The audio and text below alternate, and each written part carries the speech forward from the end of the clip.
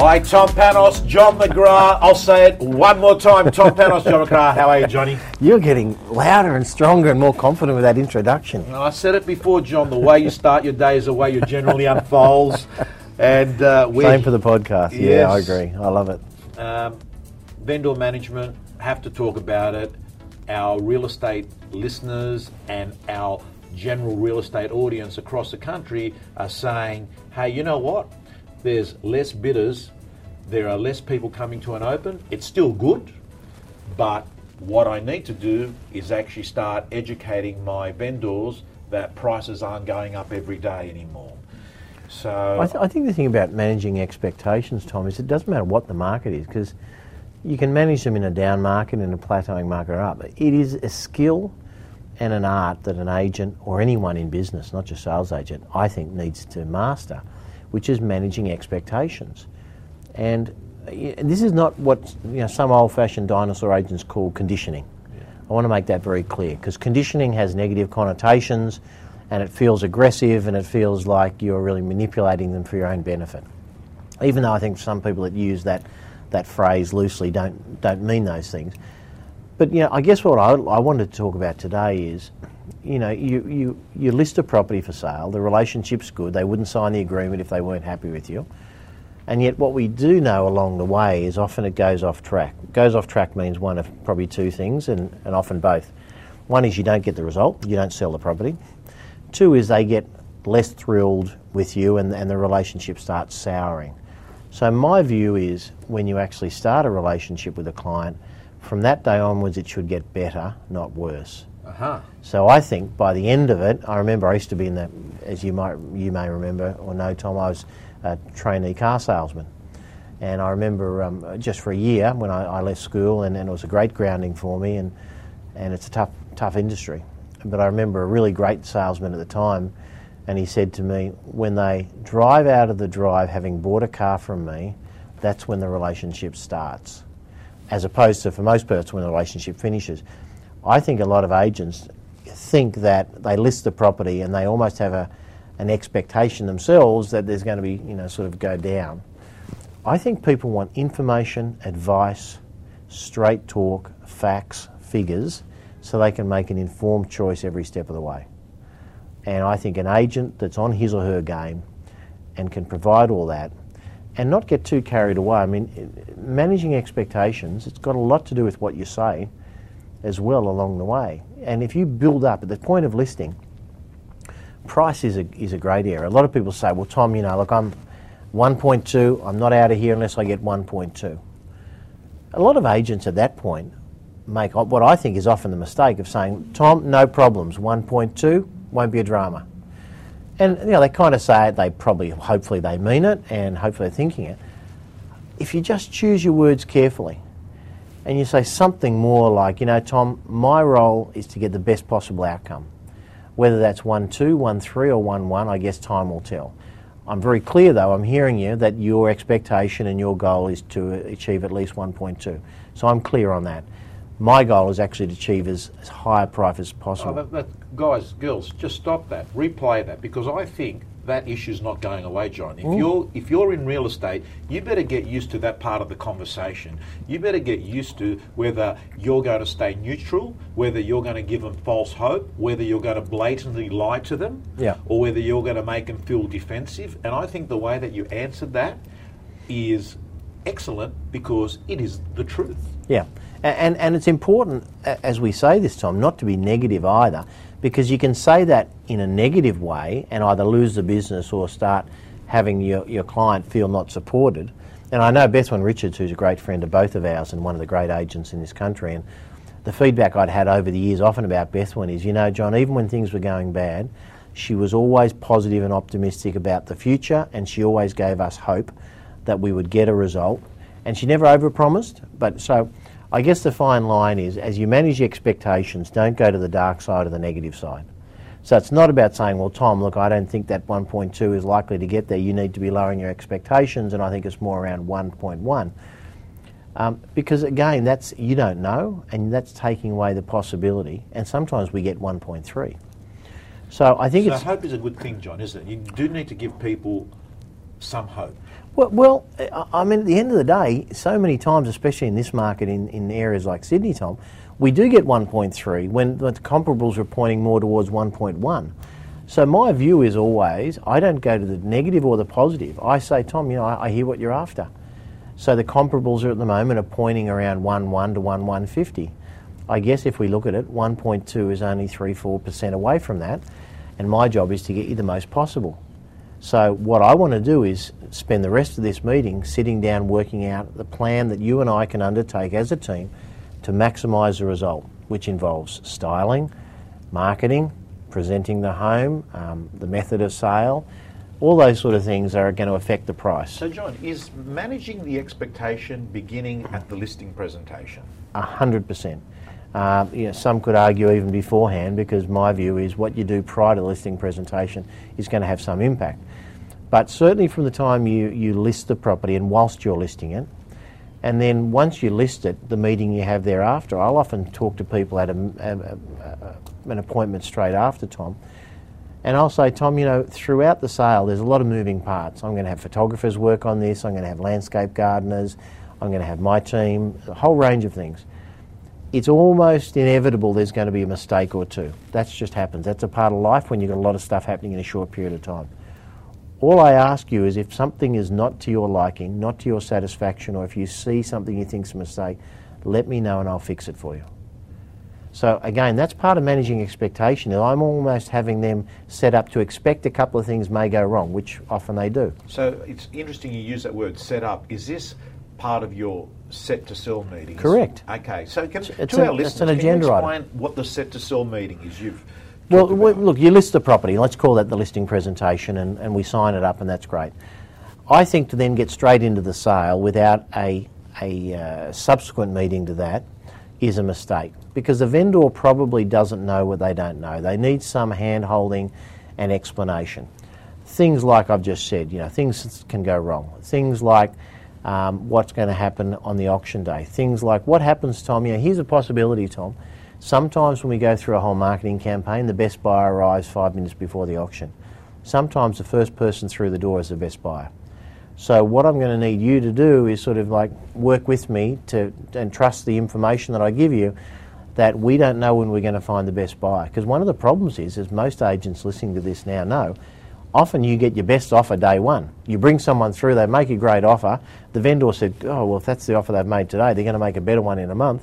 And in a month you end up passing it in and selling it for $20,000 less than the original offer. Well, and a lot of people blame the vendor. Oh, well, the vendor should have taken the offer. My view is that you must set that up as a possibility. So you need to say, Tom, it's quite possible the first buyer that I actually bring through the home is the best buyer and makes the best offer. So let's just, every single time I have someone through, I'm going to give you feedback and I'm going to try and guide you to the best of my ability as to how we're going to get the best result. And by the way, sometimes it'll be the last person that comes through the property. So I think from that... So what else is covered at that set to sell? I mean, that's excellent, because what you're saying is, don't be surprised that you're going to have to make a decision about accepting an offer if we're fortunate enough after 7 days, and it's far better having that conversation with them before it happens. Exactly than right. when it actually happens, because when it actually happens, it's sort of a little bit salesy. I mean, you're telling me now because it suits That's you. right. I told you the auction was a great thing to do, and I told you marketing the property and getting everyone through it. Now, John, after the first showing, you want me to sell it? So I think that's setting up that expectation. I talk about inspections. Here's what I expect. When I bring a buyer through, Tom, it's much more comfortable for them and probably for you if you're not in the home. Obviously at an open for inspection you won't be there, but even for a private viewing. And here's why. So I'll explain the reasons why people want to go through and they want to speak openly to me about what they do and don't like about the property. So I'll talk about things like inspections. I'll talk about my expectation for how they'll present the home. So I want my homes staged and looking like they've just stepped out of Vogue magazine. So I talk to them about detailing, styling, presenting furniture, decluttering. So how I would really like to, because that's value add. If you just take the client's home and just open the door, there's no value add there. What you need to do is say, Tom, here's how I think we can best present the home for the target market that I think you're going to want to buy your home most. So I talk about that. I even talk about the music that I like playing and the music station or the CDs and those sort of things. So we get it just right. It's got to be, the detail's got to be really obsessed over. John, is this set to sell meeting, as we're talking, I'm trying to work out, is it happened there at the listing presentation, or is it happening a day after or 2 days after? Or preferably a couple of days after, only because sometimes a successful listing presentation can take a couple of hours. And you get to the end of it, and there's almost a celebratory mode, and Tom, we want to work with you and sign up here. I think sometimes it's not quite the energy to go into, okay, now let me take you through what's going to happen next. Having said that, I've done a lot of them immediately following, but probably more often I'll do them a couple of days later when they can gather their thoughts and gather their energy, and then we go back through it. So I think that's important. The other thing around vendor management, Tom, so managing expectations is important, but it's frequency of contact. So I talk about daily vendor calls, weekly face-to-face meetings, and weekly written reports. I've got to tell you, John, for some of our listeners, when they hear the words daily conversations, that's a foreign thing to them. A lot of the industry would think that I can't speak to a vendor every day. I don't know what I'm going to say to them on Wednesday that I didn't tell them on Tuesday. Yeah, well, I used to speak to mine most of the time 2 or 3 times a day. So a couple of reasons I can do that. Number one is I wouldn't take open listings. So everything that I listed, I was committed to 100% and they were committed to 100%. Number two is I almost never did sales that didn't have a marketing program attached to them. Therefore, I was creating activity from day one. Number three is I work very closely with my colleagues in the office, and I engage them and I engage their buyers, and there was always activity. So I think if you don't have activity on almost a daily basis on every one of your listings, you need to ask yourself why. You need to get better at selling marketing. You need to have more of those conversations. And yeah, by the way, Tom, sometimes the conversation was, I wish I had something positive to say today, but I haven't had any inquiry since yesterday. I just wanted to keep you informed that I'm on the job and focused on you, and I'll speak to you tomorrow. Okay, so don't make up stuff. No. So John, daily conversations, weekly face-to-face, did you say? And followed up with a weekly written report. Right. After the weekly face-to-face. Okay, so the weekly report they get before the face-to-face? Afterwards. Yeah. Summarising what's been discussed. And the importance of that, Tom, is I didn't want to put something in writing that I haven't already told them, because sometimes the stuff in writing is a bit sensitive. So, we know that people see their home a bit like they see their kids and their pets. It's like, it's a part of them. And some people get offended if there's any level of criticism, or let's call it constructive feedback. But we know that if I've had 100 buyers through it and I've got no offers and no one wants to come back next week for a second time, there's probably a reason. So we need to discuss that reason. John, what's a bit of advice you give to the guy or girl listening here that loves all aspects of real estate, but the one bit they don't like is having that face-to-face meeting with the vendor, not being able to give them good news? Yeah. Even though they know that their owner is actually not being realistic. I kind of take the adjective good and bad out, and I just talk about giving them the news, giving them updates. Because I think that, 12 contracts, some people call that good news. I just say, here's where we're at. Some people say no contracts is bad news. Again, this is where we're at. As long as it's followed up with, here's how I think we should need to progress. So I'm very big on making recommendations. In the set to sell meeting or early on, what I say to people is words to the effect of, Tom, one of the reasons that I guess you've seen us sell a lot of our properties is because we're very honest with our clients. We tell them what we're hearing. There's no filtration system. There's no sugarcoating. We just tell them what we're hearing and we make recommendations on how we can progress. That seems to be a very successful formula, because our clients often say to us, we want to know what's happening, we want to be in the loop. If you're okay with that, I would like to report everything along the way as I hear it. Are you okay? I've never had a vendor in 32 years that hasn't said, yeah, sure, I want to know. No one that says, no, keep me in the dark, I don't want to hear anything about it. So I think you give yourself the opportunity by getting permission, and then you just follow that through. And again, it's not negative or positive. It's, 40 groups through the property on the weekend, Tom. At this point in time, I wish I could say I had a strong buyer, but I haven't got a strong buyer. The feedback I'm getting is this, and I'll send you a report tonight with a bit more detail, but here is the reason I think these 40 people are not going to buy your home. So I talk through in a calm, confident manner, not negative, and people get it. And at the end of it, I mean, I have what a lot of people would loosely that watched it call a negative conversation. I don't call it negative. And then the vendor says, well, thank you so much for that. It's really helpful and it's given me something to think about and it's given me a plan to go forward with. So I think you've just got to see that as an agent, part of your job is to forensically understand what it is the market likes and doesn't like about the property, and then relay that through the vendor in not a harsh way, not an embarrassed or embarrassing way, but just a calm statement of the facts. Yeah. Well, I've got to say, John, if you're saying daily conversations, and I work out over a 4-week period, that's 24 points of contact there, another 4 face-to-face, that's 28, writing to them 4 times, that's 32. You're not going to have a vendor that doesn't know the truth. No surprises. No surprises. There should be no surprise. Come auction day, no surprises. So I've got to say that we've spoken about frequency, we've spoken about telling them a remarkable concept, the truth. Yeah. Replace negative with the truth, replace positive with the truth. Yeah. We've spoken about making sure that after you felt like you've achieved that great thing, that listing in this competitive world, that you actually spend the time to prepare them for the next 4 weeks, which you at McGrath have defined and called set to sell. Yeah, you should have a system, and they should know what your system is.